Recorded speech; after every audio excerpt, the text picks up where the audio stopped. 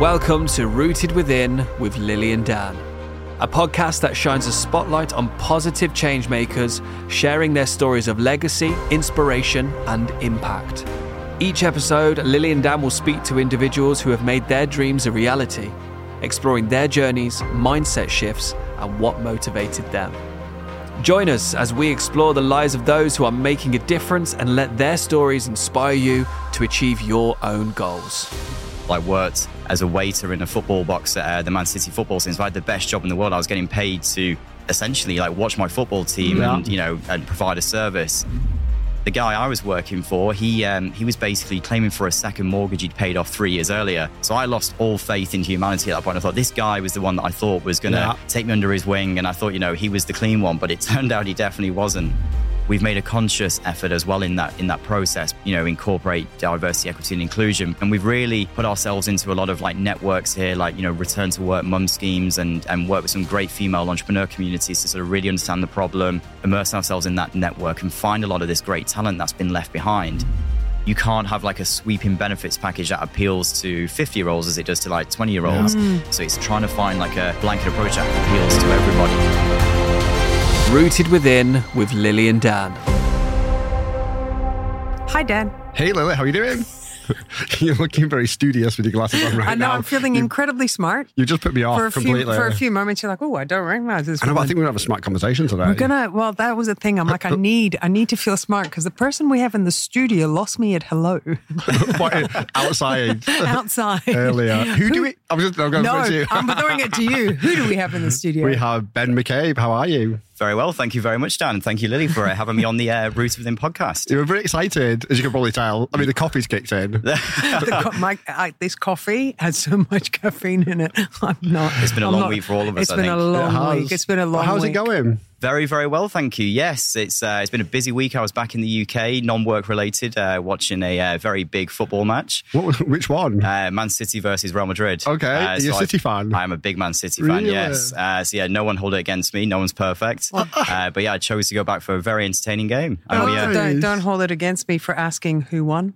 Man City, that's why I'm probably still smiling. Yeah, of course. Yeah. I mean, that would be a wasted trip if they didn't. Exactly, Man City's top of the Premiership. They are indeed, yes. Yeah, most years now, I think. Yeah, they are. We're a very dominant force. Money helps. Yeah. But I think also the right organisation, the right structure, the right backers. And I mean, I sort of look at it from a business context as well, because it is what it is today. Football is business. It's a huge business. Yeah, and they've got smart backers, smart money, and they've not just, yes, they've spent over £1 billion, but they've spent it very wisely, brought in the best staff, the best technical teams, and the best players, and I think we're starting to see that. I'm going to go for a slight little tangent, but I remember when City was in Division 3 or something, they got relegated for a number of seasons. Yeah, it's a big thing. That's it. I was there, then I'm still there. I'm not one of those new wave fans that came in the last 10 years. What was the football ground called before? Main Road. That was it, Main Road. That's it, Oasis and Liam Gallagher and stuff was a big thing. Exactly, yeah. I just remember driving past it. Yeah, 90s culture. It was football, Oasis, massive. All big influences in my life, I think. So we just got off on a complete totally lost me there. Like I said, lost me at hello. Okay, so anyway, let's bring it back. Go on, Lily. Actually brings me to my first question. Have you always, well, not always, though, in the wrong word, but listening to you speak, you're very structured. You're like everything. You see the business side of things. Have you always been like that? Possibly. I think I'm a product of my upbringing. I think we all are effectively. I think I've always been fascinated by business. I come from a very humble, hardworking background. I was raised by my mum, effectively as a single parent. So I saw her from a very young age, managing 2 jobs and sort of providing for us. So I've always respected the ethic of hard work. Yeah. Always aspired for something, better in life. Probably why I'm here in Dubai and have been for the last 12 years now, on and off. But I think even when I was 15, 16, I was trying to be this weird entrepreneur from home when I realized you could buy clothes in strange ways in Manchester, for example, that you'll probably appreciate this, where you could buy let's say they're not necessarily the real deal products from the Armanis and the Gucci's, but I was... It's like a whole strip outside the prison. Exactly, yeah. So I was selling clothes online through eBay and thinking, God, this is so easy. Really? But then I realised... Was that the first business you ever did? Yeah, but it was never a real business because it was... then I realised quite quickly how unethical it was in terms of buying fake goods. So I very quickly shut that one down. So you were buying fake goods from Cheam Hill Road? Exactly, yeah, but I was quite naive. Selling them on eBay for a markup? Exactly, yeah. So I was like, how are these products so cheap? And then when people were saying, is this a real product? I was like, oh, I don't don't know, actually.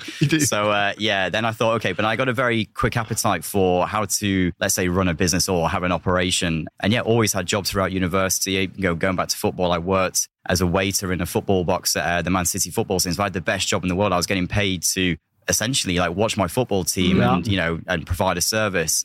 Did a politics degree at university. I was always passionate about politics. My dream back in the day when I was 16 was to become the next Prime Minister of the UK. I was fascinated with politics. I don't know. I think you're still on your way there. I think you're on your way there. You're definitely better than Boris. That's not saying much, to be fair. Was it the business side of things and creating things that attracted you to being such an entrepreneurial mind, or was it making money?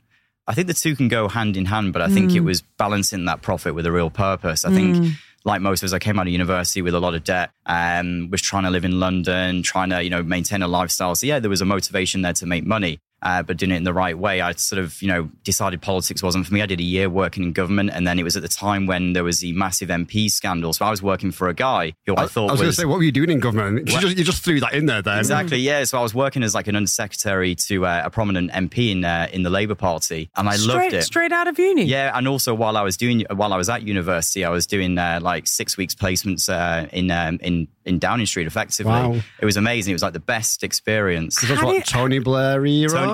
Tony Blair was like the poster child. I guess it was like why I got into politics. It was like new and modern. How'd you score that gig? Well, I was doing a political science degree at university, and I think it was a friend of my auntie in Bury in North Manchester, very close to you. It's right next to where I lived. Yeah. From Rochdale. Exactly. So I did some work experience in the local constituency office, then got invited down to London while I was on my summer break from university. And then, just was going back there, was helping them with I think it was a 2005 campaign for the re-election of the Labour Party, which they did. And it was amazing. And I loved every single part of it. But the MP scandal sort of exposed a lot of MPs that were claiming for expenses that they weren't entitled to. I remember. Yeah. And the guy I was working for, he was basically claiming for a second mortgage he'd paid off 3 years earlier. So I lost all faith in humanity at that point. I thought this guy was the one that I thought was going to take me under his wing. And I thought, he was the clean one, but it turned out he definitely wasn't. So fell out of love with politics, but still have a passion for it now, despite the dire situation we see. But how did you go? Go. Does that not want to make you get into politics even more to make that change? That's what I was trying to say. Yeah, but then I think I realised actually how far down the food chain you are, and actually to come about that change, it just, it was going to take a lot of hard yards. I was earning absolutely nothing. That's where I got more frustrated. I was trying to claim for expenses for like bus fares and train tickets, and they were scrutinising everything. And I looked at that and thought, hold on a minute, I've come out of here from university with very low wage. But I learned some great stuff there. And that's where my passion for like social mobility came about, around influence in private and public sector, because I was doing a bit of work with like education and transport. I had a friend of mine from university who was working in recruitment and was like, I think you'd be quite good at this. Social mobility, what's that? Yeah, so essentially helping people on a journey to better themselves. So I sort of always view, I guess what I do in terms of recruitment is, in giving people access to opportunities through employment. And that's where I've always been quite passionate around, meeting with great people. And I'm very fortunate. I've like traveled the world, worked with some amazing companies from like PLCs in the UK to private equity, venture capital backed businesses. So I'm working with like key decision makers. So a little bit like in politics where you're working with like key influencers around policy and strategy. And the same in business, I guess, but in a very different working. Social mobility for me is all about, I guess, improving lives through opportunities. So it's out of politics straight into HR. That's it. So from one very unpopular industry to another. So I've got like some sort of sick fascination, I think, for unpopular career decisions. What made you jump into the HR side?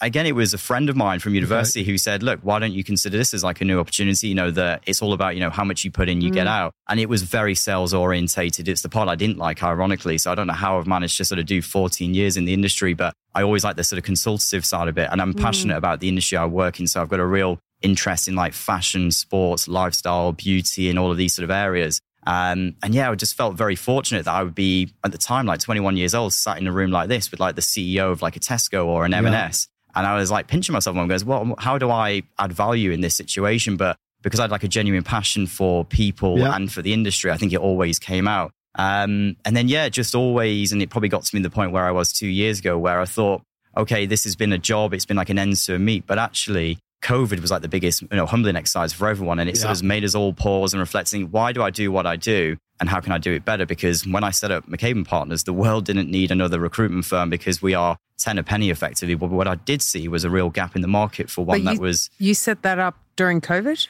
2021, so post-COVID. Was sat in my little shed at the end of a garden in Brentwood in Essex because I did a short stint back in the UK. So I first moved out to Dubai in 2011, moved back 2018, thought we'd be near the grandparents and be, we had our firstborn child at the time. But then slowly realized, how much we miss living here because of all the obvious opportunities it presents. But ultimately, the whole hybrid working, everyone working remotely, sat on teams, I was able to do my job from home in Brentwood that I could be doing in Dubai. So we thought, you know what? And there was a few things that I didn't like about, some of the other companies I'd worked for in the past, great companies in their own right. But I thought there's a real position here to do something more impact and more purpose driven. And I was actually inspired by two very young co-founders. And I'm probably able to say this, great company called Ocean Bottle. Yeah. And I saw what they managed to achieve as like two very young co-founders, 25, who managed to essentially create a business that had deep-rooted impact behind what they do, which is all about raising awareness around ocean health and also funding the collection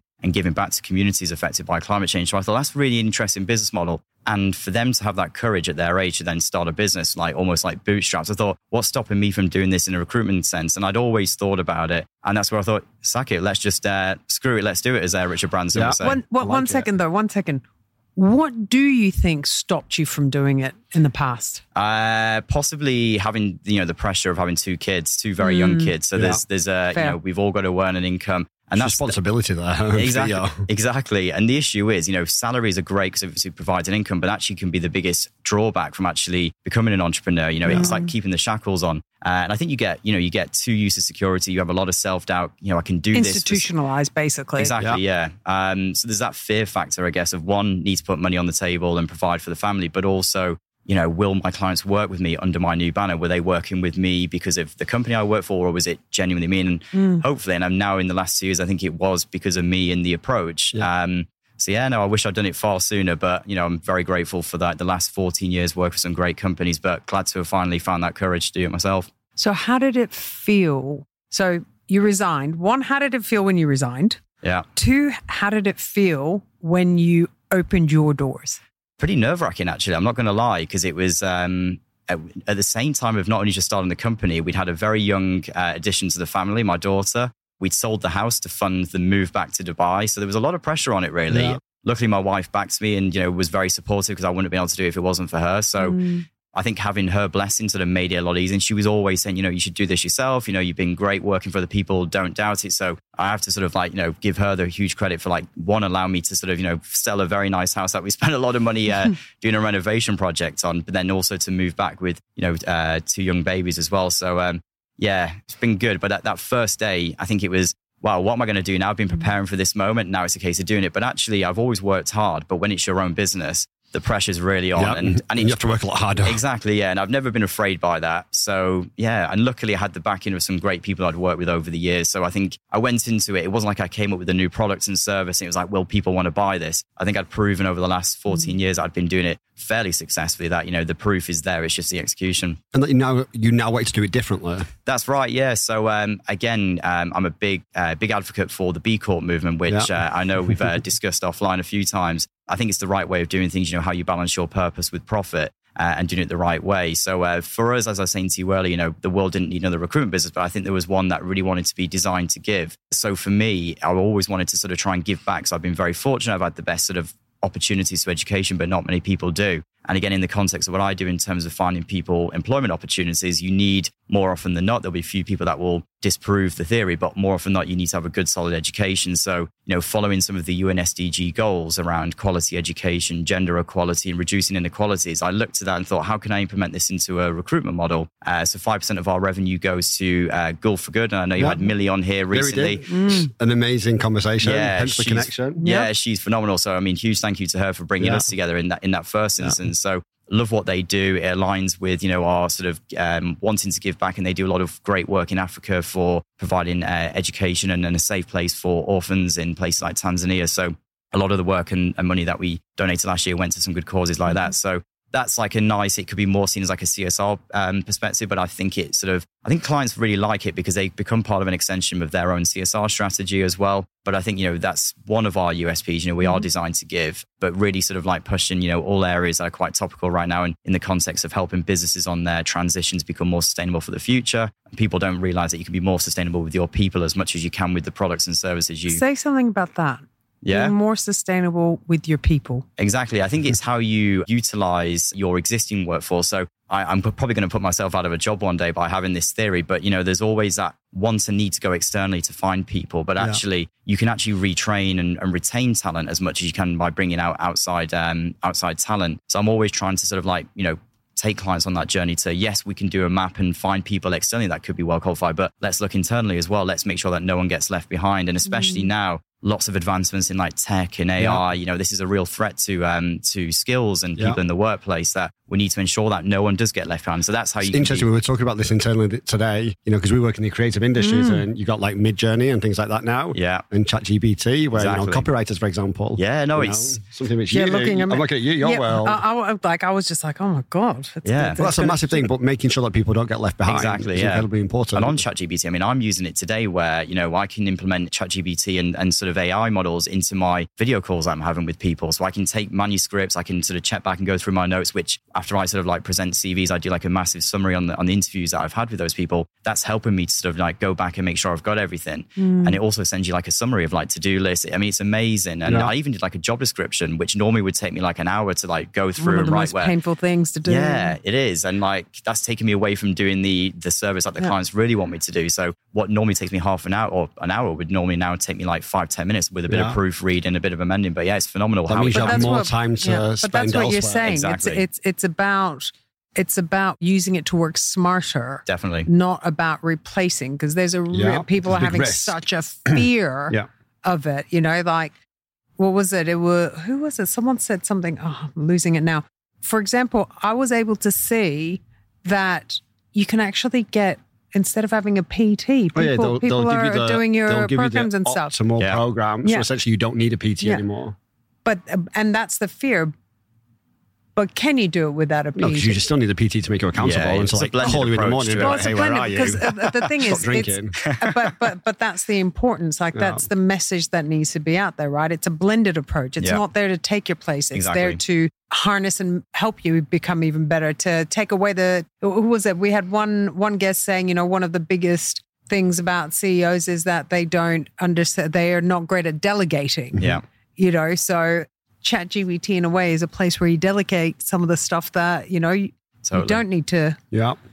I agree. So you can focus on other things. Yeah. Exactly. Yeah. And do more of the more time consuming stuff as well. So and this is where you can be more sustainable with your people, with your time, your finances. So it gives me back. And that's what it should be used for, is use AI for the advantages. I think we're all fearing the worst, because I think it should only be there to sort of give humans back more time is how it should be applied. But inevitably there'll be a few losses along the way in terms of jobs. But it's like the digital transformation that took place over the last 10 years. It's just another evolution. But as long as it's regulated and monitored, then hopefully we shouldn't really fear the worst. Yeah. Yeah. Because there's certain things that you can't, a human, like I do wonder about my own profession as well. Like, can an AI do it quicker? Yes, it probably could, but there's always that need for a human interaction that, a bot can't really detect in terms of people's behaviors, their, how they conduct themselves in the real life and so forth. They will always need that sort of third party sort of conducting. It's like emotional connection as well. You don't get that from the human touch. Yeah, there exactly. Humanity. You can program.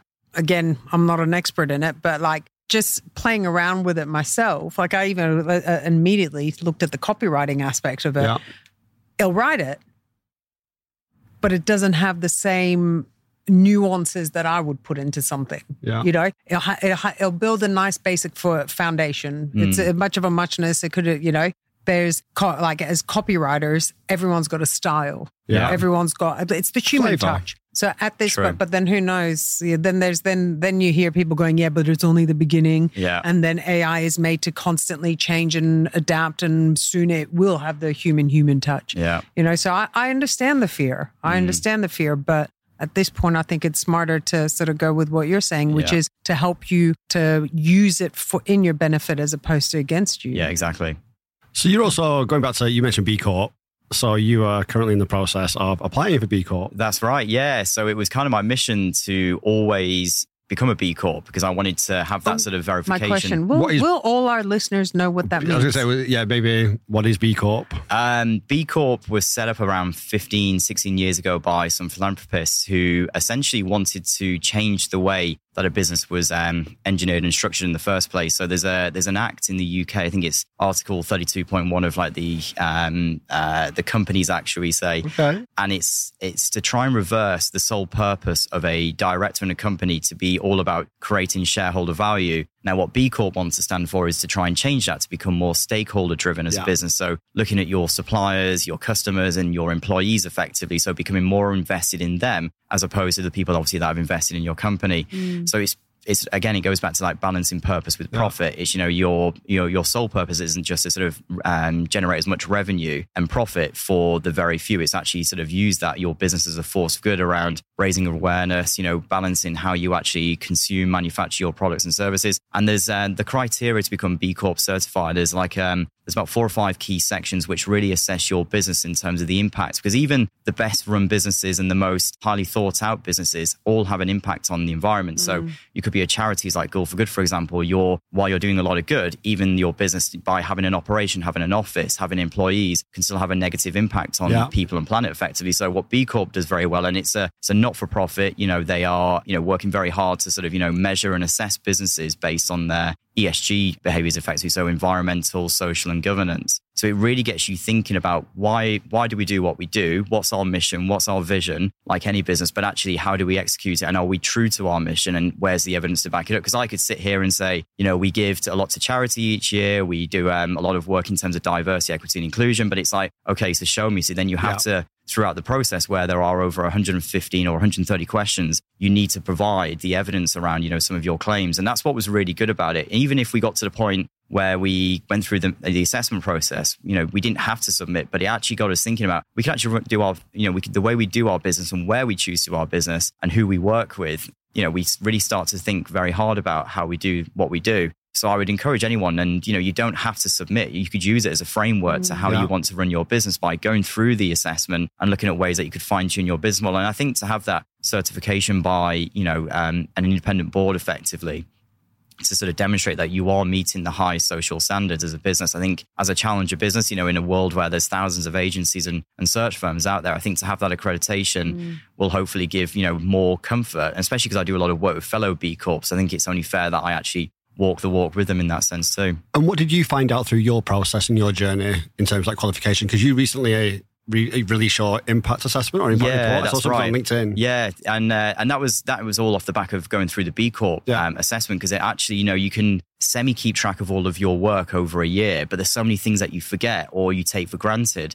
So we went back and looked at all of our placements, and a big scoring here for B Corp is around, as a recruitment business, you get tested on like the impact that you make. And, we looked at the data around, how many people from an underserved background that we placed. And over 55% come from an underserved background. And for underserved, you are either female or a person of color. And we did that unconsciously. 55%? Yeah, which is, which if we look at like boardroom representation, people of color are somewhere below 10%, females in boards, it's getting better. And I saw a lot of announcements this week around a real initiative from the UAE government to get that number to 30% for females. And, this is not just a regional thing, this is a global agenda right now. But you're saying that as a recruitment team, you guys have hit, like you got a 50% strike rate. Yeah, exactly. 50%. And that was quite unconscious. I mean, that's huge. Yeah, no. And that's why I think we've always unconsciously, it's always best person for the job, but also we've made a conscious effort as well in that process, because it was something that we also said from day one that we do want to, incorporate diversity, equity and inclusion, but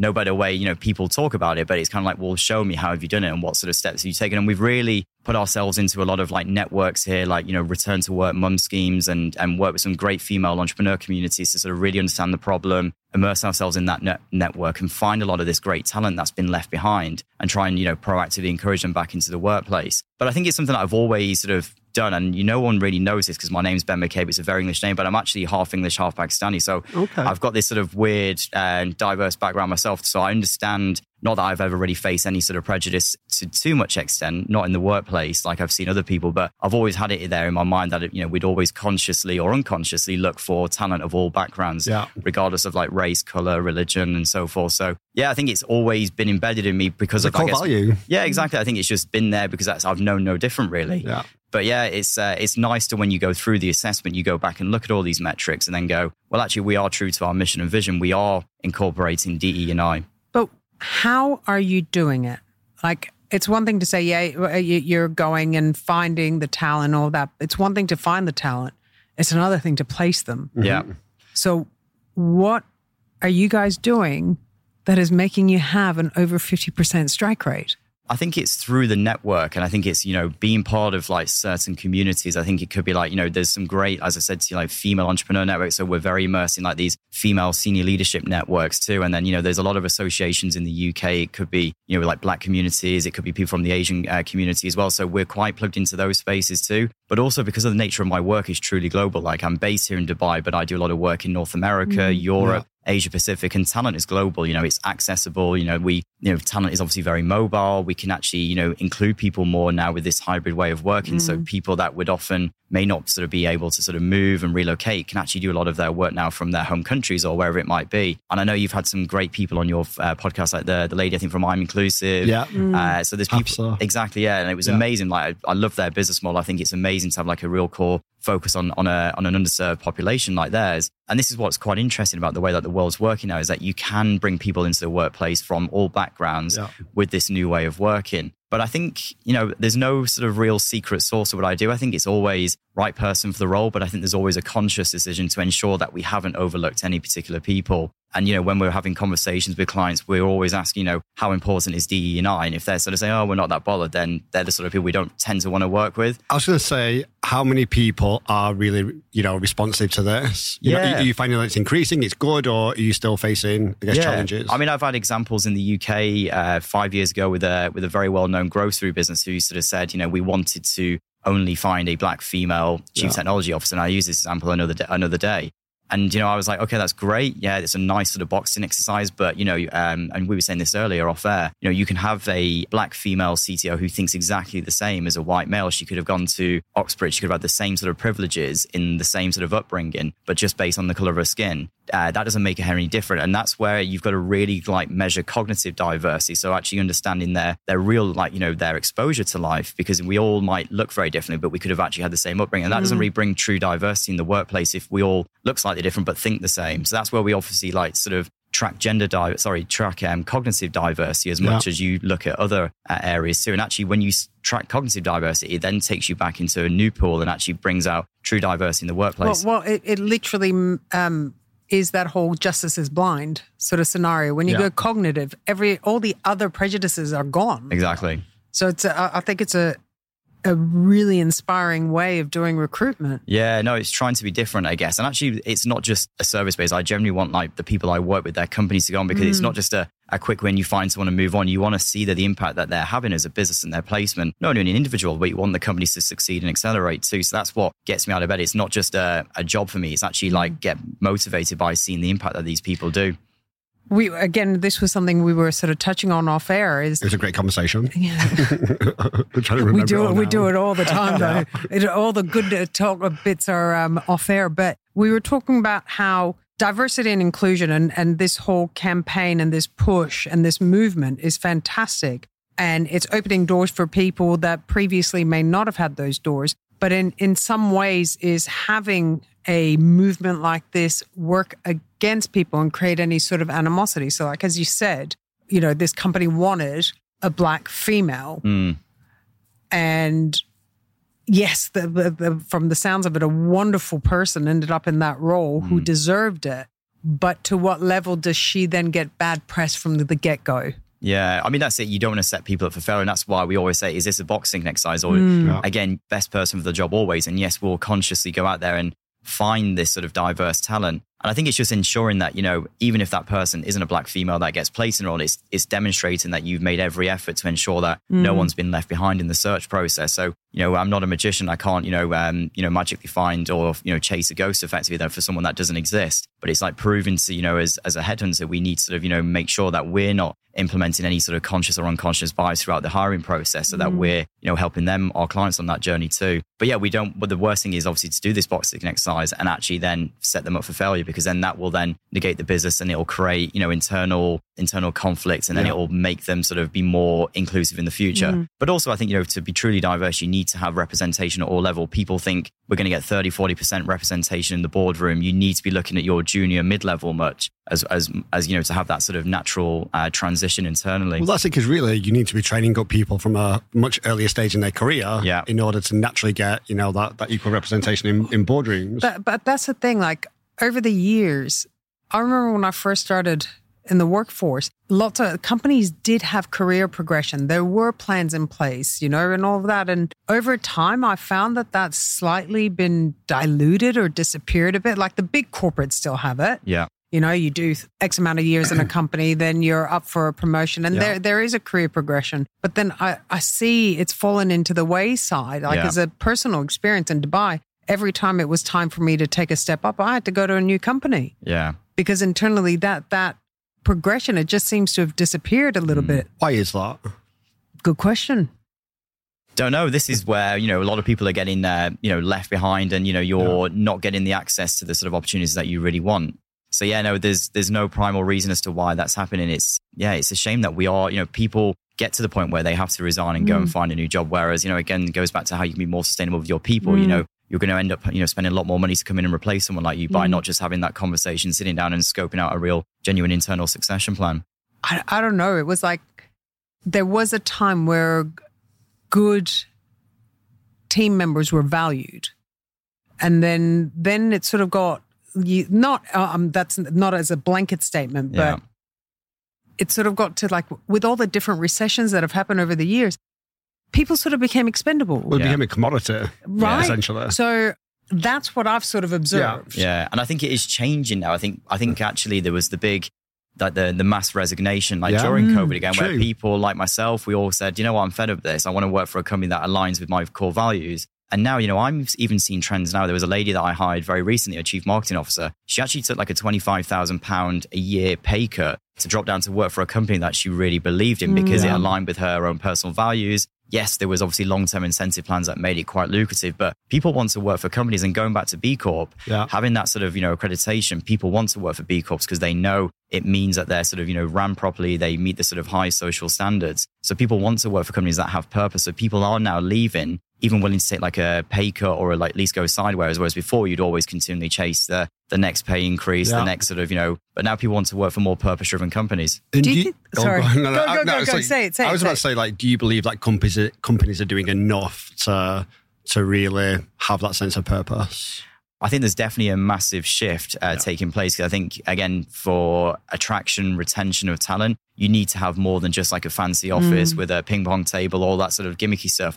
You need to be walking the walk. And actually, the role of a company is very different today. And I'd hate to be a CEO of a company because your sole purpose obviously is to create a revenue generating business, create a cool products and service. Whereas now you're almost having to take like an activism approach. So employees look to their CEOs and their employers as actually a voice for where do we stand on Black Lives Matter? Where do we stand on Me Too? So it's a real minefield now for people in like senior leadership roles. So I think the role of a company now is, yes, they need to have a purpose. And while you shouldn't get dragged into too much of a political debate, you've got to ensure that, you're providing like a biased approach to certain topics, because it could definitely, while trying to support other communities, you might end up like alienating a few. And that goes back to how do you create this like equitable and inclusive environment. But I do think companies are now becoming more purpose-led, which is great to see. But often there'll be anomalies in the trend. Do you think that's because of it's a generational shift? Totally, yeah. I think so. I think we've had the massive awakening exercise again. Dare I use the C word again? But COVID, I think that was a lot for me, and I know a lot of people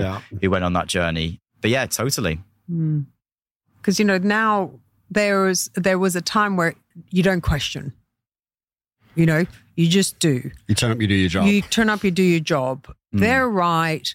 Performance did get rewarded. It did get rewarded. It wasn't that it didn't, but it wasn't personal as such. Yeah. Yes, the company looks after you Now if you look after personal. them. Now it's very personal. True. And I think obviously with the rise of social media, people obviously fear that backlash. You know, one disgruntled employee goes and leaves like a negative comment on Twitter, Facebook, wherever it might be, or even on Glassdoor, which is where you would leave a review of the company you used to work for. I heard about that. Yeah, it's you got to be very careful. And it could be like the most unfounded opinions. So that's where it's super, very difficult to navigate and be a business leader and have all of these variables and keep so many different demographics happy. But I do think there's a shift in like the culture, and I don't, do much hiring anywhere in the Gen Z sort of sphere, but taking a broad assumption, then there is now an expectation for, expecting more. I think, as like Gen Zs, we have probably appreciated a lot of different trends over the years. I'd say we're probably a little bit more resilient, but that's, again, a bit of a sweeping statement. But yeah, it's super difficult for anyone running a business now to sort of ensure that you're pleasing everyone. Yeah, I can concur. Yeah, well, because sometimes but you also get that comment of, okay, there's more expectation. And some people would argue there's more expectation, but less given. Yeah. I think we're in a really, really interesting time in the workforce at the moment. Because a lot of great things are happening. But at the same time, some things, it's like, hold on a minute, you're sort of taking the piss now. Yeah.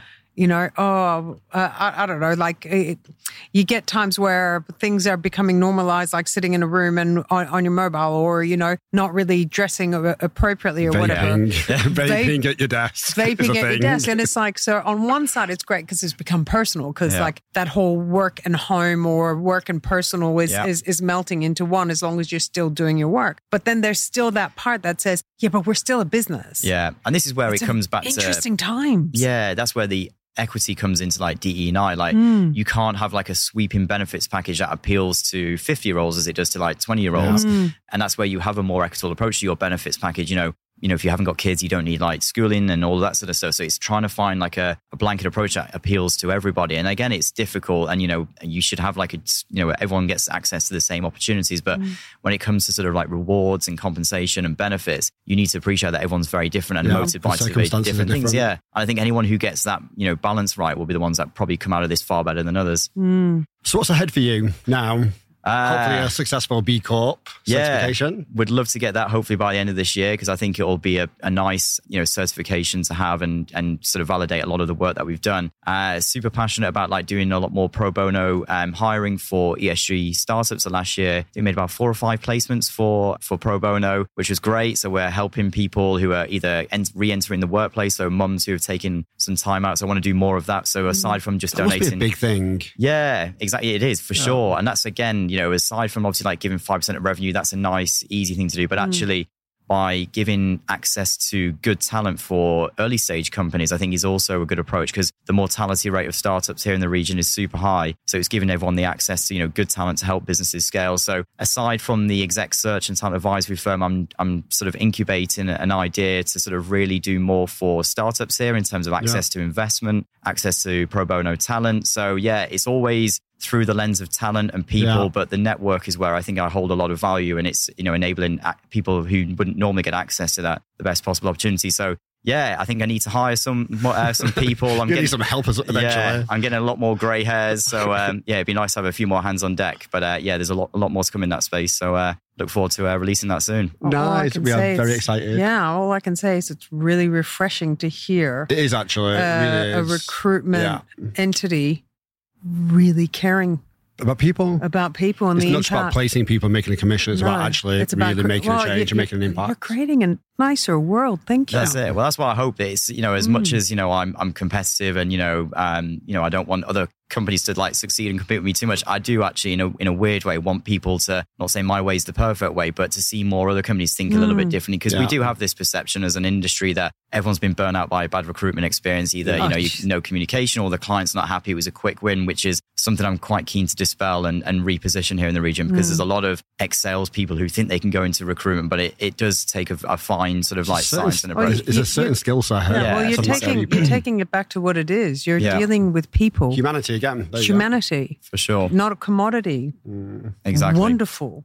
That's a good way to end. Yes. Ben, thank you so much for joining us. Thank you both. Very excited for more ahead. Yes. Looking forward to continuing collaboration. Thank you so much for the opportunity and keep up the good work, you guys. Thank you. Thank you.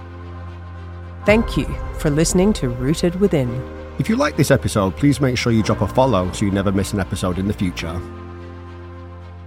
Rooted Within with Lily and Dan.